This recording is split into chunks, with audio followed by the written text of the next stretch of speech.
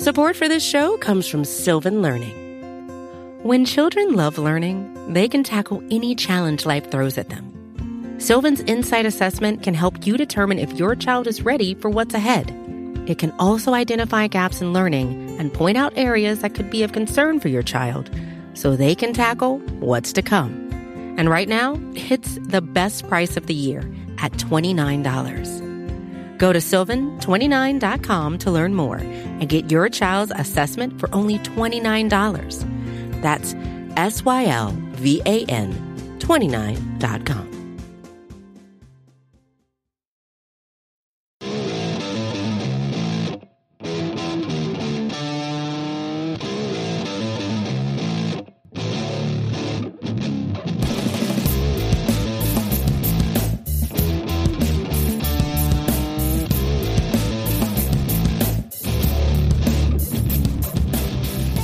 What's up, everybody, and welcome to episode 252 of the Talking Chop podcast. I am your host, Brad Rowland. It is Saturday evening for me, Saturday afternoon for my co-host this week.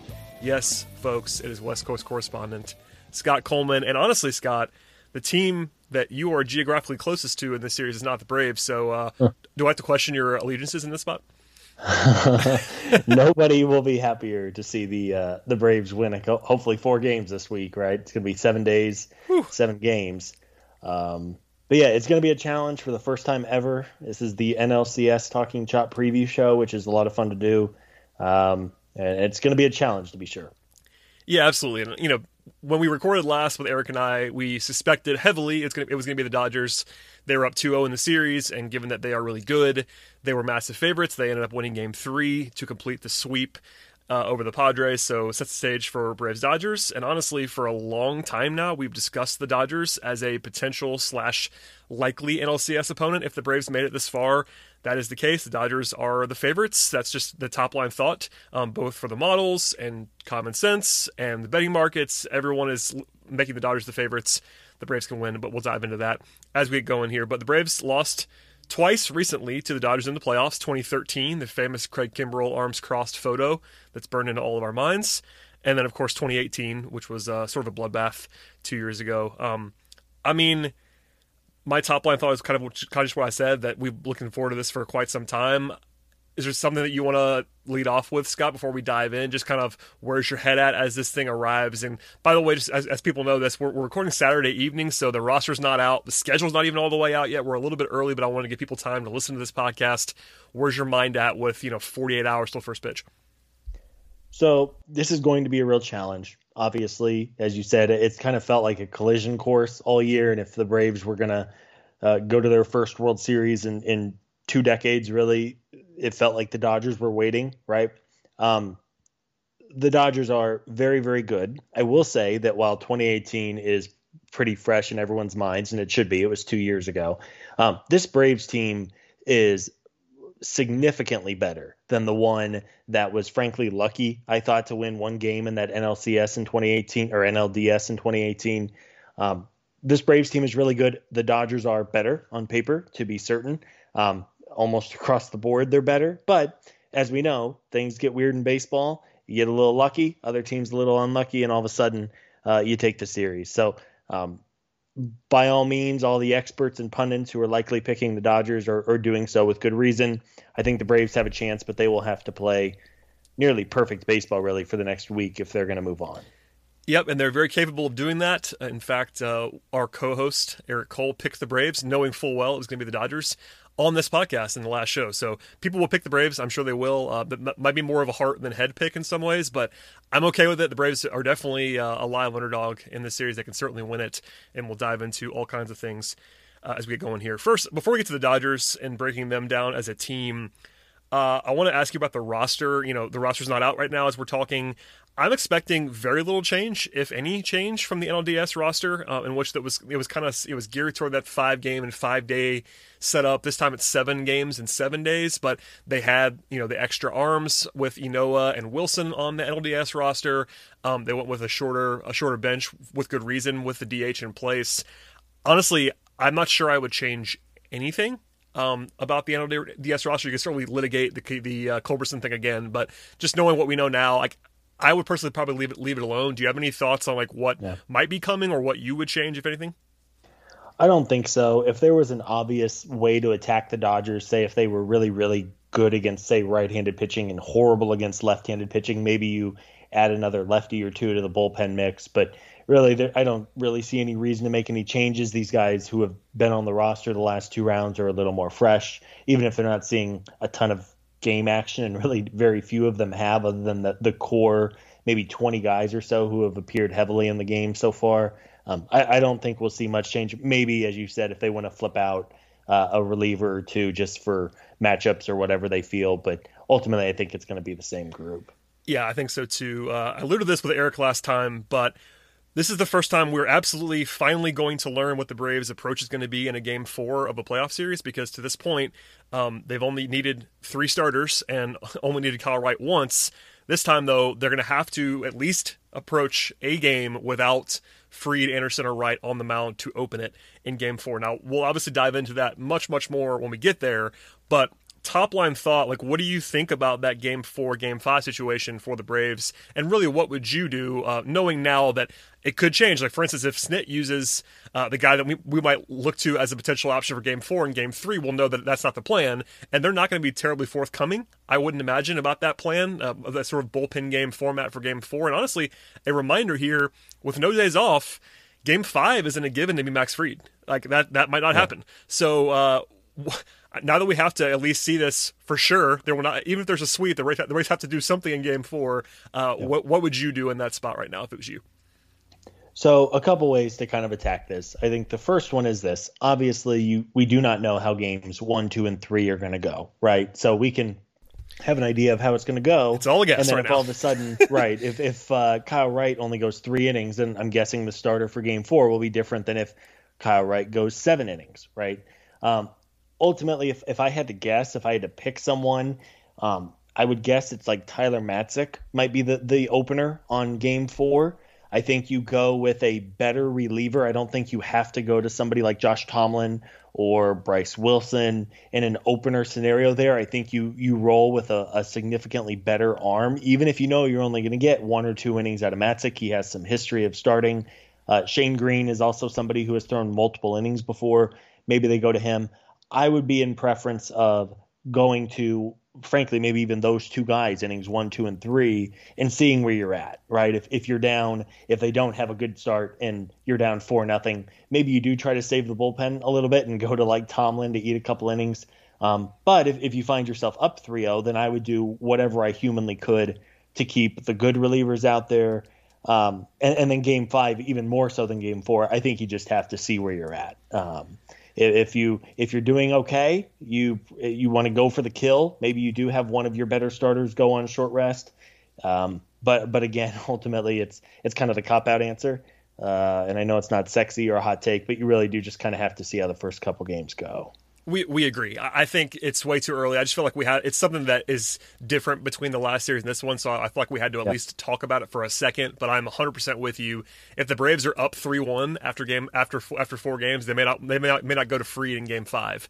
Yeah. If they're down 3-1, I would imagine they probably do go to Fried in Game 5. So it'll be interesting to see how that all goes, and we will, of course, talk about it in our post-game preview / recap podcast this week, but that was a top line thought. The other thing is that I wanted to ask you about the Braves before we move on to the Dodgers is that 7 games in 7 days is something that's quite interesting.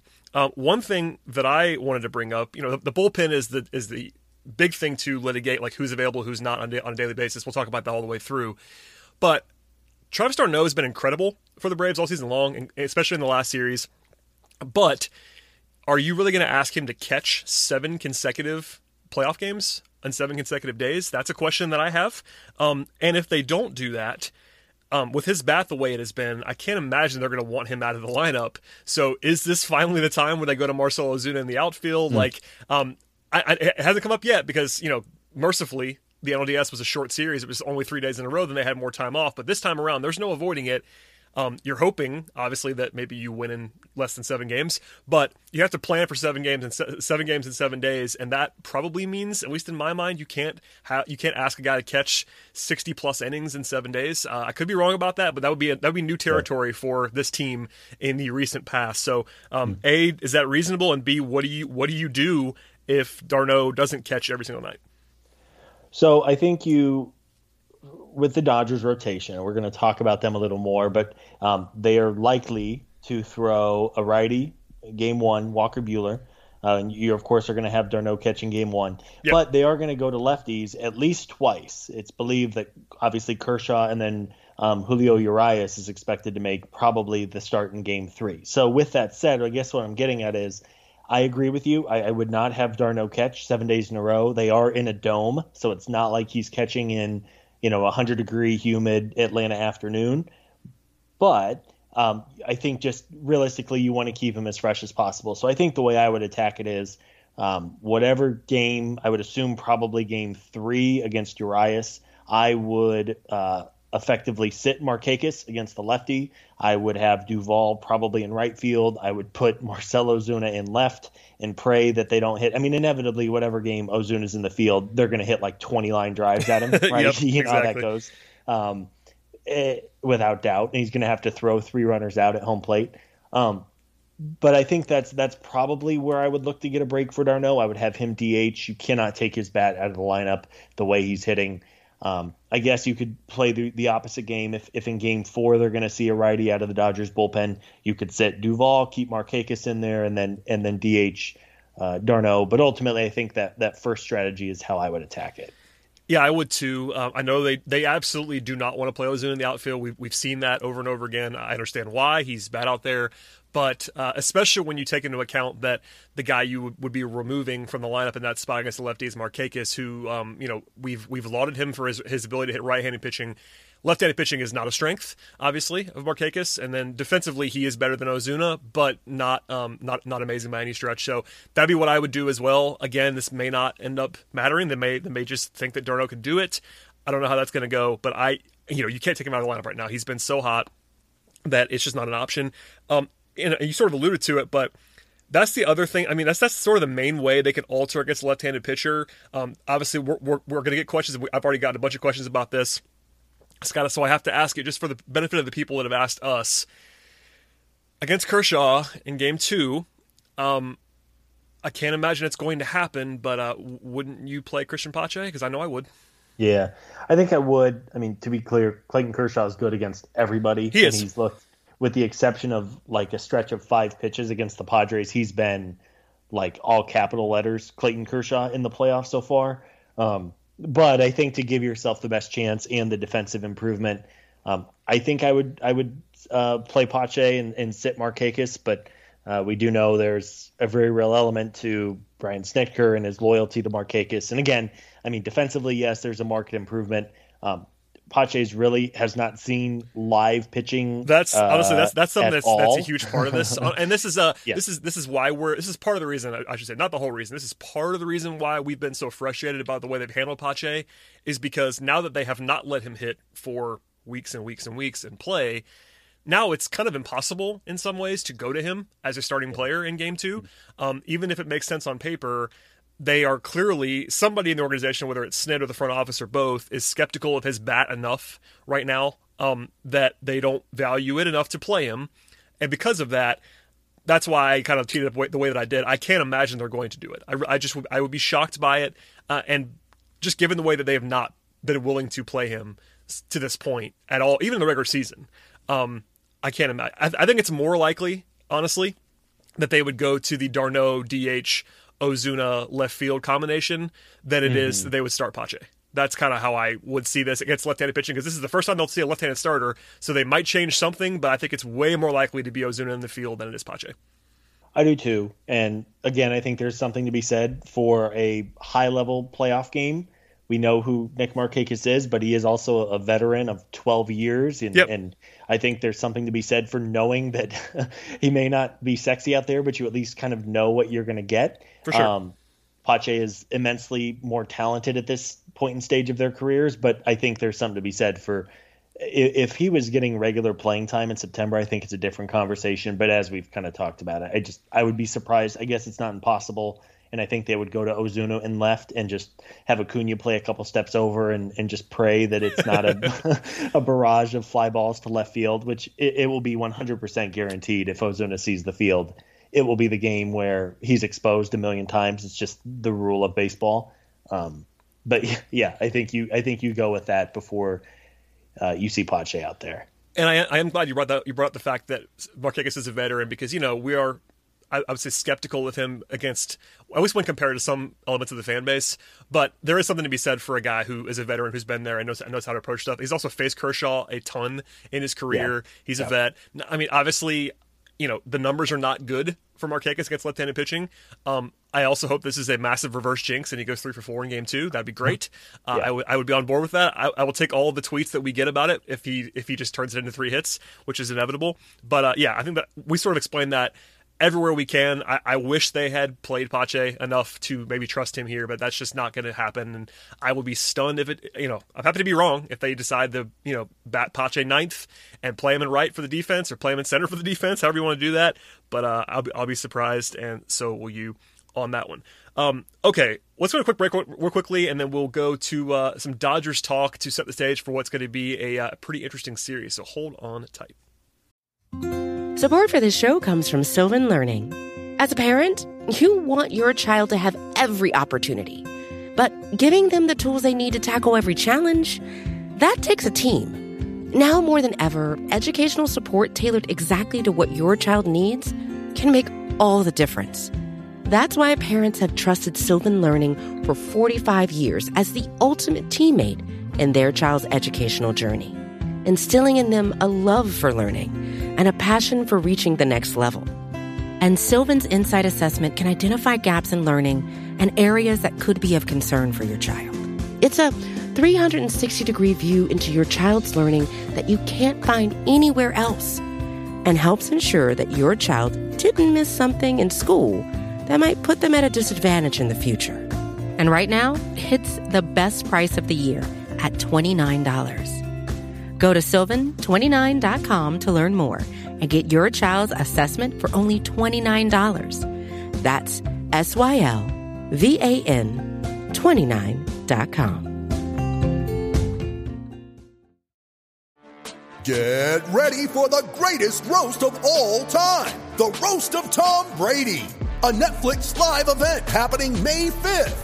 Hosted by Kevin Hart, the 7-time world champion gets his cleats held to the fire by famous friends and frenemies on an unforgettable night where everything is fair game. Tune in on May 5th at 5 p.m. Pacific time for the Roast of Tom Brady, live only on Netflix. All right, Scott, let's talk about the Dodgers. We're going to do a little bit more in-depth preview of the Dodgers roster than we did the last couple series. We definitely did some of this stuff with the Reds and the Marlins, but this is a different animal with 7 games, bigger stage, all that, and the Dodgers are pretty scary good. We know that. We've said it a lot, but it's worth saying now at the top of this segment. Offensively, the Braves can stack up to the Dodgers. These are the two, pretty clearly the two best offenses in the league this year, which is something that is important to say because the Braves are really good too, so it's not like it's a massive Dodgers advantage, but they are really, really good offensively. A couple broad numbers for you. They led the league in WRC Plus at 122 as a team. They also led the league in home runs and ISO. They set the MLB record this season. Yes, the Major League Baseball record for home run percentage at 5.1%. Granted, that is a small sample size in terms of the season because it was a shorter season, but that's still, anytime you set a Major League Baseball record, it's notable, I would say. Yeah. The good thing is the Braves are pretty good at not allowing home runs, knock on wood. They were actually top 5 in the league in home run rate allowed this year. That's a good thing. But they were also second in WOBA to the Braves, which is nice. They were tied with the Braves in slugging percentage, and they didn't strike out a lot either. So I say all that. The Dodgers are basically just awesome across the board offensively.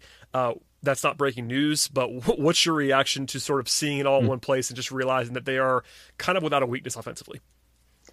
They are very, very good. As good as the Braves were offensively, I think the Dodgers were hand in hand right there with them. They have Mookie Betts, who is, I think, probably, I think without much argument, a top 5 player in baseball. think you could maybe even make an argument he's second or third. They have Cody Bellinger, who was not great this year. I mean, He had a 114 WRC plus, which is still pretty good.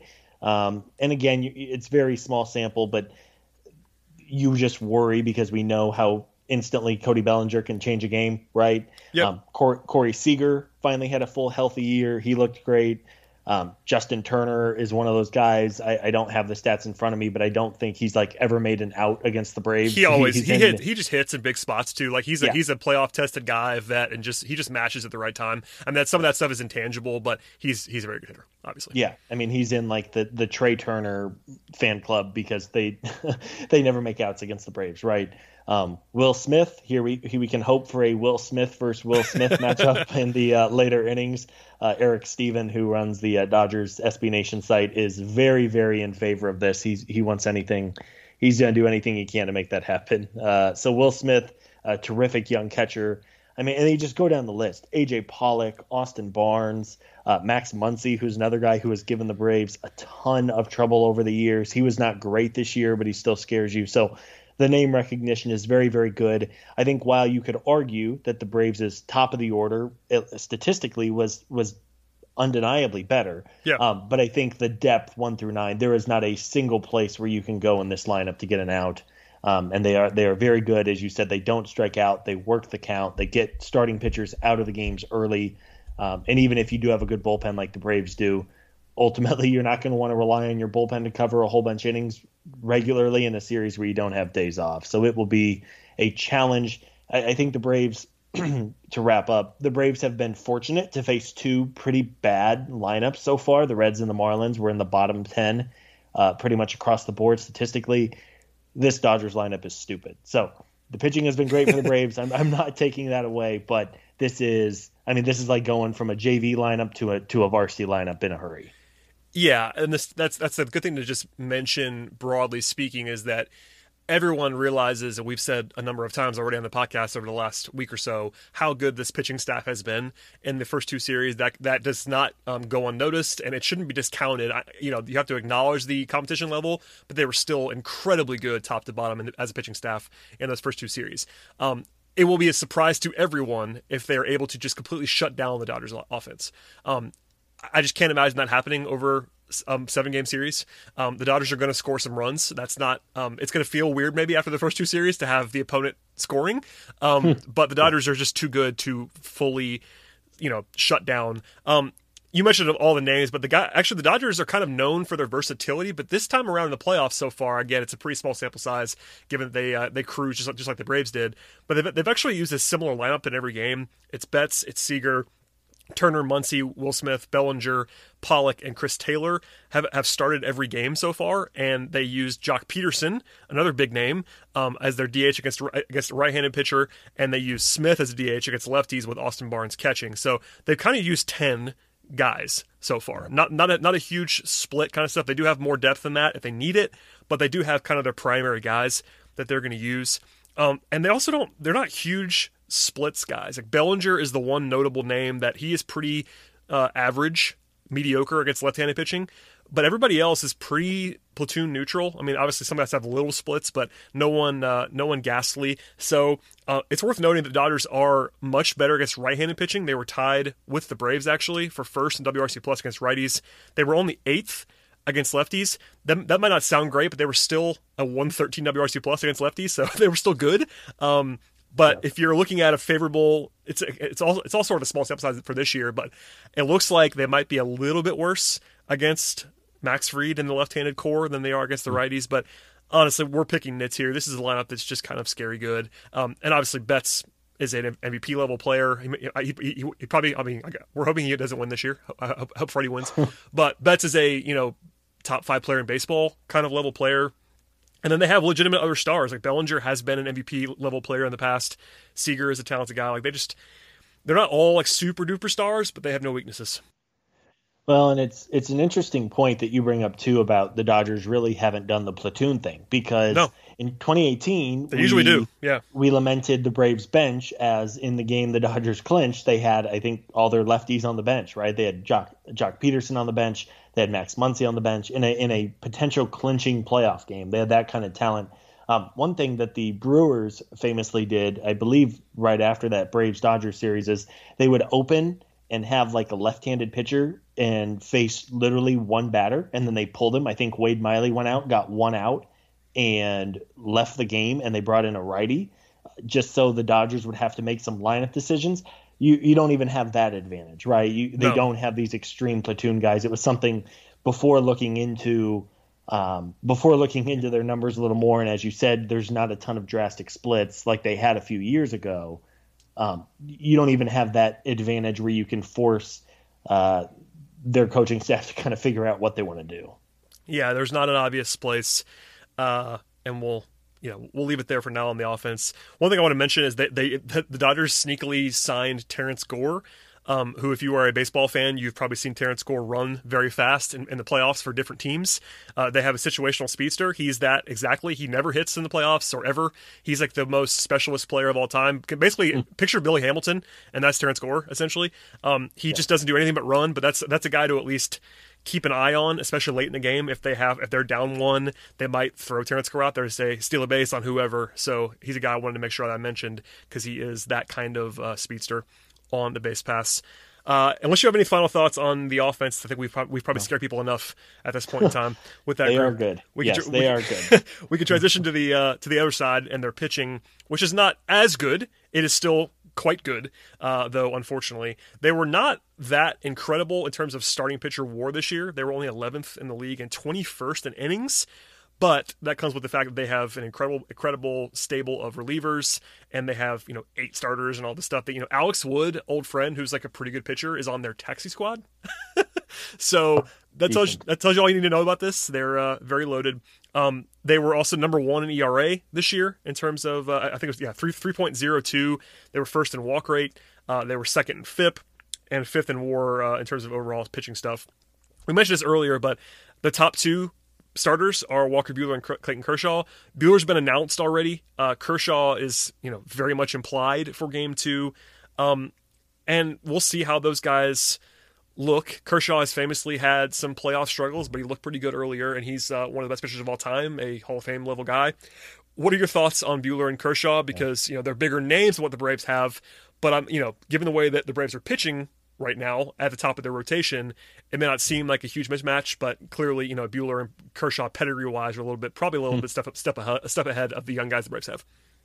Oh, sure. And they have far more experience in the playoffs. I know, again, there's not 50,000 people in the stands, though there will be a few. It sounds like they are selling tickets to the NLCS. Listen, anytime you can announce a bubble and then sell tickets to fans, you have to do it, Scott. I'll leave that there for now, but my goodness. Only Rob Manfred, right? As always, yes. Rob Manfred is a crown jewel of baseball. I'm just so glad the commissioner loves the game so much. I'm glad he really understands the game. Okay, anyway, we'll stop now. Yeah. Walker Buehler was okay this year. He was not the same guy he was in 2019, where he was maybe a top 5 or 6 pitcher in baseball, but he is dealing with some blister issues. Now, the Dodgers only had Buehler go 4 innings in his first 2 postseason starts, although that could just be a product of wanting to keep him healthy. And honestly, they could probably throw their 5th or 6th starter out there against the Brewers, who they saw in the wild card round, and probably be okay. But Buehler is who he is. I think you'll see him get the leash taken off a little bit. He is very good when he's healthy. And then Clayton Kershaw, other than really a stretch of about 5 pitches where he gave up back-to-back homers to the Padres, he has been as good as vintage Clayton Kershaw as there has ever been. I think he had a dozen strikeouts in his first start against the Brewers, a bad Brewers lineup, to be sure. They were arguably the worst lineup in baseball outside of Pittsburgh this year. So they have not seen a lineup. Frankly, I think the Padres lineup early on was really, really good, but they even slowed down towards the end of the year. So those 2 guys are very scary. It's going to be a real challenge. You cannot give up many runs because they're just not going to give up a whole bunch. But 2 guys who are as good of a 1-2 punch as you're going to see. Yeah, there is some optimism with Buehler, like you referenced. He's not been incredible. He is a high pedigree guy, a really talented guy, but maybe not the ace level guy that he has been in the past. He could be, certainly. He could come out and be dominant, and that wouldn't surprise anyone. But that's potentially a weak spot, and same with Kershaw. Kershaw is not himself anymore anyway. He's not the same level that was, that god level pitcher that was the best guy in the business for like a half decade. He's not that anymore. He was very good this season, but the playoff stuff is real-ish. I'm always skeptical of that, like the narrative of the playoff stuff, but the numbers are what they are. He's not been as good in the playoffs. That's happened. I don't know what you make of it, but it's out there, and you can at least maybe capitalize on that a little bit. They use Dustin May, another incredibly talented guy, in Game 3 against the Padres as a pure opener, but then they went to Urias, who you mentioned earlier. May is another option maybe for Game 4. He was really good this year with a sub-3 ERA. Urias is a former top prospect. He has a 3.27 ERA. Basically, everyone has a good ERA on this team. And the other thing that they also could use Tony Gonsolin, who has a 2.60 career ERA. It's a pretty small sample size, but only 8 starts this year, a 2.31 ERA. So depth is certainly advantage Dodgers. And if you were to, if the Braves are down 2-1 after 3 games in a series, it's definitely time, because Game 4, on paper at least, favors the Dodgers even more than the overall, because they just have, their 5th best starter is considerably better than the guys the Braves can offer in Game 4. Even if you want to be judicious about a bullpen game and use all your best guys, Gonsolin, May, some of the other options are very good. So if they go to one of those guys in Game 4, it's definitely advantage Dodgers there. You almost took the words out of my mouth. I think if the Braves are going to win this series, and what I'm about to say is fairly obvious, but it really does feel like if the Braves are going to win this series, they have to win 2 out of the first 3. Because if they're down 2-1 going into Game 4, when they're going to try and mix and match, and the Dodgers presumably go with Dustin May, who would be a full-on mid-rotation starting pitcher for probably 90% of the teams in the league. In any series, obviously, you want to be up 2-1, right? But in this series especially, looking at Game 4 and then potentially a 5 with short rest Max Fried, you're going to need to be up early. This is not a series where you want to go behind. Again, nothing is saying that the Braves couldn't win a bullpen game against the Dodgers. The Braves bullpen was as good as anyone's, but certainly going up 2-1 in this series is absolutely vital, regardless of what 2 games you win. Yes, and I'm glad you said it, because I don't want to imply otherwise. The Braves could certainly win a Game 4 or a non-Fried Game 5 against the Dodgers, but on paper, the Dodgers' depth of starting pitching is obviously superior to the Braves. Shouts to Ian Anderson and Kyle Wright for being incredible so far in the playoffs. Anderson twice and Wright once. Those guys, we're gonna be confident in them on this podcast and just assume that they're going to be good. They won't probably be as good because it's hard to throw shutout innings against the Dodgers.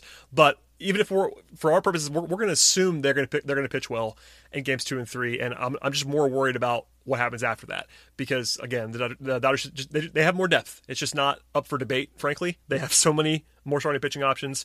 And I guess to the Braves' credit, though, imagine us talking about this like a month ago. In fact, we might have even alluded to it at one point on the podcast. The Braves are in a much, much, much, much better spot with starting pitching right now than we pictured them being a month ago. So that's a huge credit right now on this podcast and elsewhere to Anderson and Wright, because at one point we were like, all right, they have one pitcher and it's Max Fried, and there's nothing else. So it feels nice to not have to be worried about games 2 and 3 as much. That's nice. Yeah, I mean, there was legitimately a time where Josh Tomlin was probably the second best starting pitcher you felt. I think I said that on the podcast, and people got mad at me. And I was like, look at the numbers. He's not. It's not like a good thing. I'm just saying.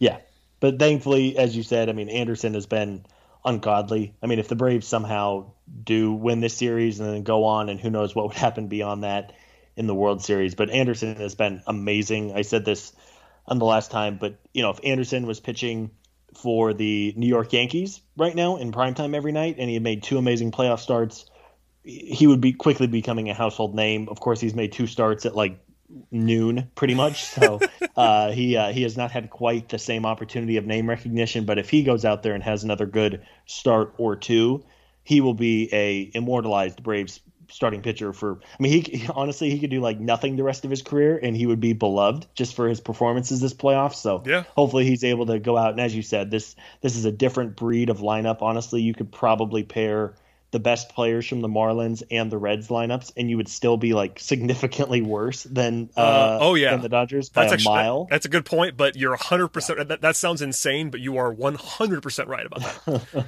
Yeah, I mean, honestly, you could probably do that with a handful of teams and still be nowhere near. And again, it's not to say the Braves don't have a phenomenal lineup, really good starting pitching so far, great bullpen.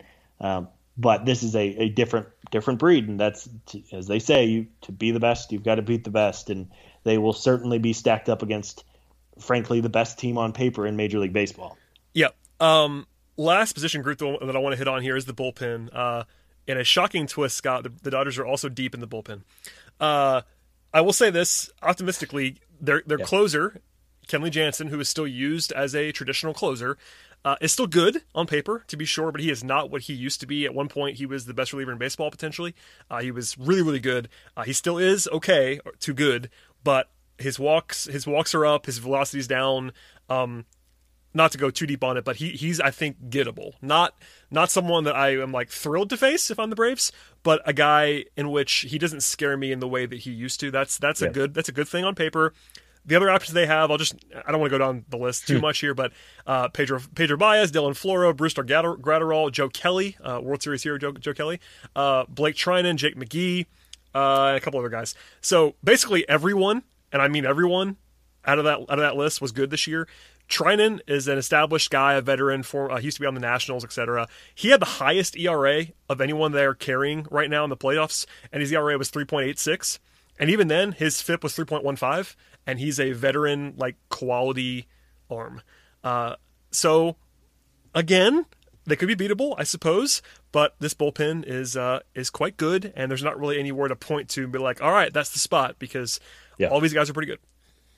Well, and I think especially in the Marlins series, we talked about how you have to get those starters out of the game early because you could exploit their bullpen. And I think even in the Red series, even though it was all of 2 games, and it didn't necessarily happen, you wanted to get Bauer and Castillo out because the bullpen, while solid, is not nearly at this level. There is not that situation for the Dodgers here. You have to take advantage, whether it's in the first inning or the 8th inning. I will say, if there is one area where I think you can exploit the Dodgers, Dave Roberts, the manager, is a notoriously horrible in-game manager. He's not good. Let's just say it's very weird, but the Braves do not have a tactical disadvantage at manager in this series. No, this is not Kevin Cash from the Rays. This is not Terry Francona from the Indians. Roberts is really bad with a game-by-game basis. Now, again, it doesn't. I like to think that if you have a good enough roster, it doesn't really matter who's managing them, right? Because you cover so much whenever you have an awesome roster like they do. But I think if there's one area where they can exploit, it's Roberts' bullpen management has been shaky, even in the playoffs so far. It has not been great. Who knows if it'll come to pass or if that becomes a thing as it's become a thing in recent Dodger playoff failures in the World Series. But as we talk about the lineup, rotation, and bullpen, I think that's the one area where you have a little bit of hope and reason to think that he could, for whatever reason, cause the Dodgers to lose a game they shouldn't necessarily need to lose. Yeah, and we're guilty of this too. I think people are guilty of this overall, just like kind of overvaluing what tactical managing actually does for you. Both pro and con. I've said that in the past, but worth emphasizing here. But the one time of the year where it really can get you beat is in a playoff series. And Dave Roberts, I agree. I've been pretty complimentary of Brian Snitker so far in the playoffs. I think it's been fairly straight ahead stuff, and obviously it helps when you win every game.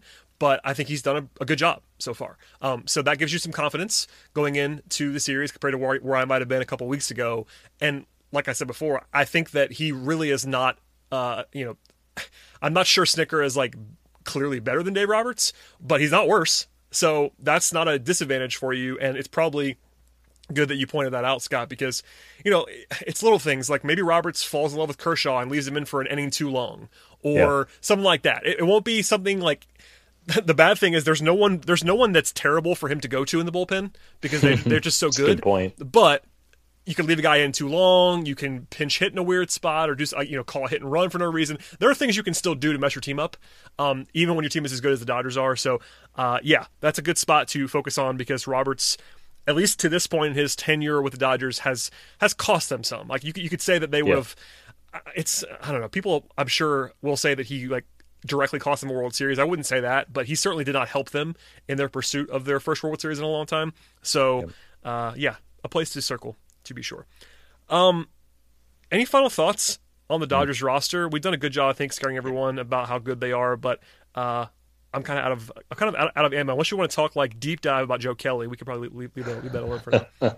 American hero Joe Kelly doing the Lord's work for his pouty face and throwing at the Astros. And speaking of which, here's hoping the Rays just dog walk the Astros next week as well. That's the other side of the bracket. If the Braves advance, they will see Tampa Bay or they will see Houston. Here's hoping it's Tampa Bay. Actually, here, okay, this is actually interesting, and we're going to spend very little time on this because I don't want to jinx anything. Knock on wood. If you're a Braves fan, I think you probably need to swallow it and root for the Astros because the Rays are better than the Astros. I agree. I think I think so. I mean, frankly, on paper, I think the Astros probably have a little more talent, but the Rays are just they're incredible with how they find players. So yeah, I think in a short series, especially if Greinke's not 100% and they have some pitching issues, I would take the Astros over the Rays to be sure. I am not trying to jinx it, and we'll move on right now before talking about anything having to do with It's all your fault. It is all your fault. Okay. Schedule-wise, we do not know all the times yet because we're recording this on Saturday night. We do know that Game 1 is going to be Monday at 8:08 p.m. So congratulations to Braves fans that have day jobs like me and Scott. We can watch this game at home in the evening. So that's one. If you want to follow the traditional path that the MLB schedule makers have used in the past, it's usually going to be 4:08, 8:08, essentially, every day. They could flip the Braves to that 4:08 spot a game or maybe two during the week. But with the Yankees out of it now in the American League, they might throw the Rays Astros game at once in prime time, but I would imagine it's going to be mostly Braves-Dodgers in that late game. So get your coffee ready if you're on the East Coast like me. We are still going to do podcasts after every game. We probably won't be recording until we'll probably starting the podcast at midnight or later. So it's going to be a long week for me, but we're going to be doing that, and hopefully Braves fans can actually watch their team play this week. It'll be nice. I mean, I think I'm with you. I think as soon as the Yankees went out, I really don't think MLB will give the Dodgers, with the time difference, a 1 o'clock start out west. They might do it once. I think they might do it once just because I'm such a media nerd that I dug into this like the last couple years. I think they might flip it one time just to kind of throw a bone. Like last year, for instance, they did it once during the week where they had sort of the normal schedule and they flipped it once. Now, the only caveat is this year is the first time they've ever done it. They've ever had literally a doubleheader every day after Sunday. So the ALCS starts tomorrow on Sunday, but every day after that, there's a doubleheader. Like usually there's a break somewhere where there's a 1-game night and you could like do it that way. This time, they basically have to just do the same exact schedule every day unless they want to give, I don't know, if I'm a Rays fan, or I don't know, I'm not sure that, I don't know, Rays or Astros fans, are they worth throwing the bone to? I don't know. It's interesting. Like I'm trying to think from baseball standpoint, because you're gonna get the same thing. Honestly, we complained about it last week. If I'm a fan of the Astros, and okay, the Astros is a bad example because everyone hates the Astros. The Rays. If I'm a fan of the Rays, if I'm one of the 12 Rays fans in the world, it's true. I mean, trust. I have family that are Rays fans, so I can say that. But there are not many Rays fans, just to be honest with you. No, for sure. But if I'm one of those people and every game's at 4:00, that's not great. I mean, at least throw me one bone is what I would say about that. So it won't surprise me if it's just 8:08 every night for the Braves and the Dodgers, and it won't surprise me if there's one, maybe two games that are flipped. So we'll see, and maybe by the time we listen to this, we'll already know the schedule. It'll probably be out pretty soon, I'd imagine. But at 7:21 p.m. Eastern time on Saturday, we don't have it. But game 1, 8:08. So congratulations to Scott. 5:08 start. Get excited. Very happy. Yes. For those who don't know, I'm on the West Coast. So 9 a.m. starts in the wild card and 11 a.m. starts in the NLDS. We're not ideal. I kind of liked once they won that you could watch the nighttime games knowing you had one in your back pocket. But so thankful to be in prime time. I think they'll probably, as we've said, keep them there. And it'll be nice. I know you have to stay up a little bit later, but it is better than having to figure out a way to secretly watch the games on your work computer or DVR the games and avoid social media like the plague or whatever it was you were doing. That was untenable. I couldn't do that one for sure. But yeah, just if you're thinking about, especially if the series goes long, just start thinking about my my own sanity as I record and then edit and drop podcasts at like 2 a.m. and then go to work at 7 the next morning. Just be thinking about me. That's all I'm saying. Man of the person, yeah. I man try. of the people, Brad Rowland. I try. All right, it's time, Scott, to weigh in with predictions. To set the stage, I will remind everyone again that friend of the program, co-host number 3, Eric Cole, picked the Braves on this podcast just a few days ago in 7 games. So that happened. Predictions in terms of the models, Fangraphs has the Braves with a 38.8% chance to win the series, 538 at 25%, a little bit low there. Sportsline, which is CBS's gambling platform that I actually do some work for, 34.47%.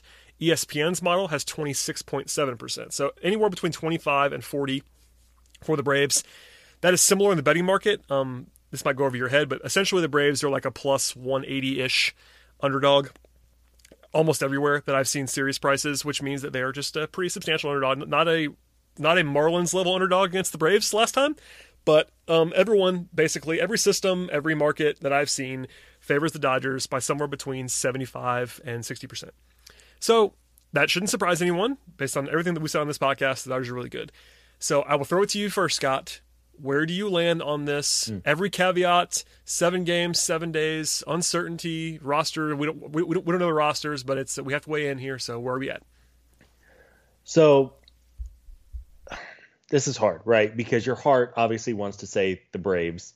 This has been a terrific team, really from day one. Very good lineup. The starting pitching has been fantastic. We know how good the bullpen is. I'm going to take the Dodgers in 7. I think we're in for a great series. I think it's going to be closer than some of the models think. I think this Braves lineup, even against good pitching, if there's one thing that we have seen, the Braves have faced about as good of starting pitching as any team can possibly see in 5 postseason games so far. And they've scored. I mean, with the exception of that first game where they went 13 innings without finally scoring a run, the lineup has been plenty good, right? I worry about the depth of the pitching is, I think, going to be the difference in the series. I think ultimately it could be those games 4 and 5 that end up sinking the Braves. As I said earlier, I think it is absolutely vital that they go up 2-1 in order for them to win the series. And frankly, I think if they do that, I think they have a pretty decent chance. I think anything from Braves in 6 or 7 is certainly possible. But if I'm going with my very official pundit podcast prediction, I will say the Dodgers in 7. It would be a heartbreaking way to end a really fun year, but I ultimately think the Dodgers are just a little bit better than the Braves are right now. Yeah, that's all very reasonable. Before I give like my official weigh-in prediction, I think that, for instance, 538 in ESPN's model is being in the mid-20s. That's just too low. That's I think we're pretty objective on this show. I'm not a homer by any means. That is too low. It's a baseball series. If the Dodgers were playing the Marlins, they still would probably be like 80-20 in my view, because it's baseball. Like, things happen in baseball. It's the most random sport. Maybe hockey's close, but it's much more random than football or basketball is. Baseball, every season you're built in with 40 losses plus before you even start. It's just the way it goes.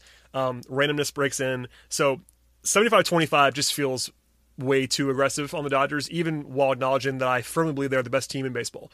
So I'll say that off the top. I think it's closer to where Fangraphs is, which is like 60-40. I think the Dodgers should be favored. They are favored. They are better on paper. Their weaknesses are not really existent. I'm with you. I have a hard time in my brain picking the Braves to win this series. They absolutely can win it. I just told you that I think they have like a 40% chance to win it.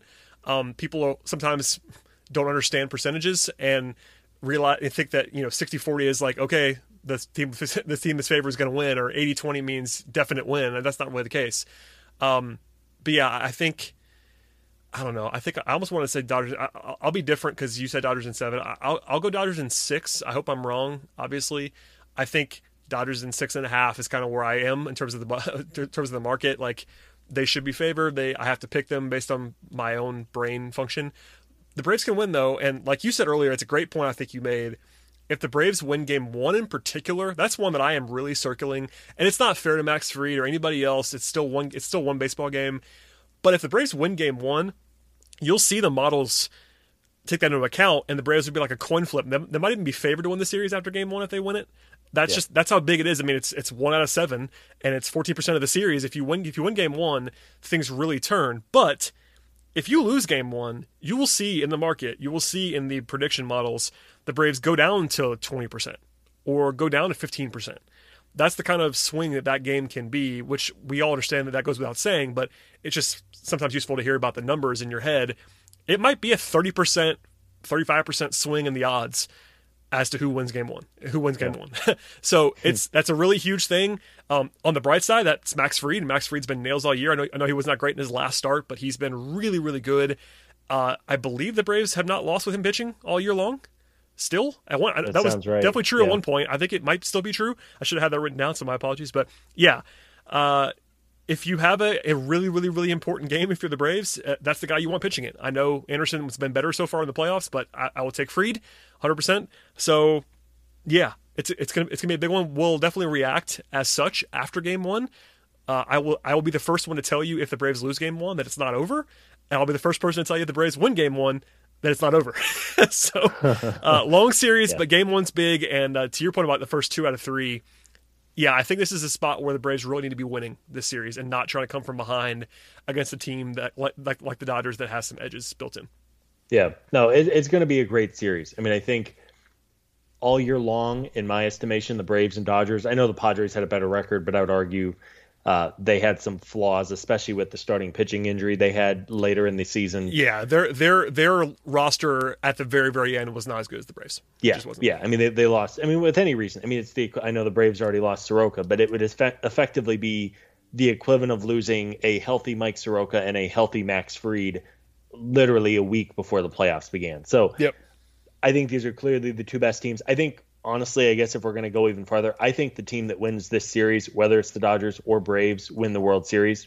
I think if the Braves win this, I think they're going to go all the way. Whew. I think they're a better team than Tampa, and I think they're a better team than Houston. I just do.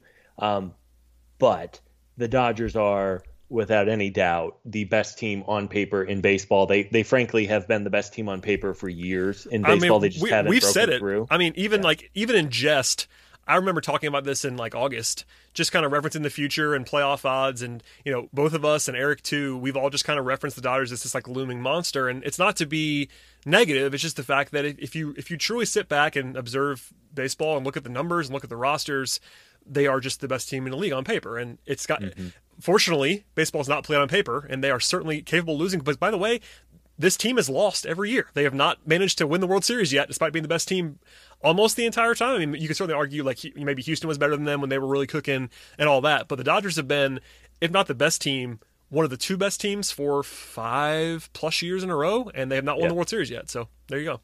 Yeah, no, I mean, again, they could the Dodgers come in and just crush the Braves? Absolutely. And it would be deflating, but honestly, it would not be a crazy outcome, right? Because of how good they are.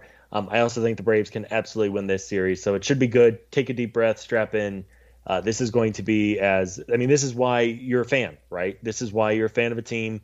The Braves played great against the Reds and the Marlins, but this is a different level of opponent. I hope they win. I truly do. I would like to think that all of the bad juju the Braves have had in the playoffs, really the last 2 decades, is going to finally have a couple bounces go their way. They've had that so far, and hopefully they're able to dethrone the monster and then go to their first World Series here in a long time. That would be nice. And your scenario about the Dodgers blowing the Braves out in the series is certainly possible. I will say this on an optimistic note. The Braves are capable of winning this series in 5 games. They are capable of just beating up on the Dodgers. Yep. It's baseball. Baseball is random. And the Braves are really good. So if they come out and Anderson pitches like the way that he's been pitching, and so does Wright, and Fried has been great all year, if those guys come out and shove and the offense wakes up, the Braves can make this a short series too. This is not one way. The Dodgers are favored, like we both said, but the Braves can come out and win it too in pretty dominant fashion. They are capable of doing that. And the way that you put that is great. This is why you're a fan of a team. It's a really, really fun time. We're going to be here the entire way. We've been here the entire way to this point. Like I said before, we're planning on recording every game after the game is over. No matter how late it is, even if they go to 14 innings, we'll still be here. At that point, it'll probably be me and Scott, because Eric has children and a life and family that he has to attend to. But here I am by myself. So me and you, Scott.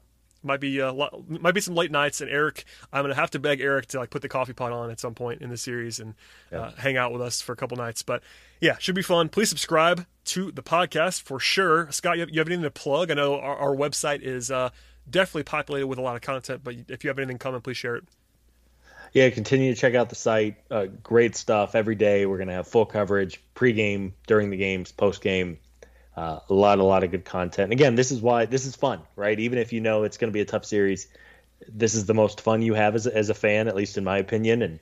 And it should be a great series. Shout out to everybody on the writing side who has done a great job. And yeah, look forward to some. My time, it's only going to be like 8 or 9 o'clock, Brad. So you're going to get me a little more awake. I'll make sure we'll get you a nice espresso or something like that before, and we'll breeze through. Hopefully, we have some Braves wins to talk about, and should have a lot of fun. Yeah, you're going to have to carry us. We joked in the past about when the Braves would go to like Colorado or San Diego, and Scott would have to handle the whole series because he was the only one awake at the end of the games, other than maybe me. This time we'll all be awake, but you will be the only one that's fresh at the end of games. There you go. Right yes. So I'm a fresh, fresh youngster. Which is we'll go to the bullpen and Scott for the fresh arm. All right, everybody, please subscribe to the podcast. It's been huge, so thank you so much for all the support and the kind words in the last couple of weeks. Let's all keep the good juju going, and tell a friend, tell an enemy. We'll see you next time.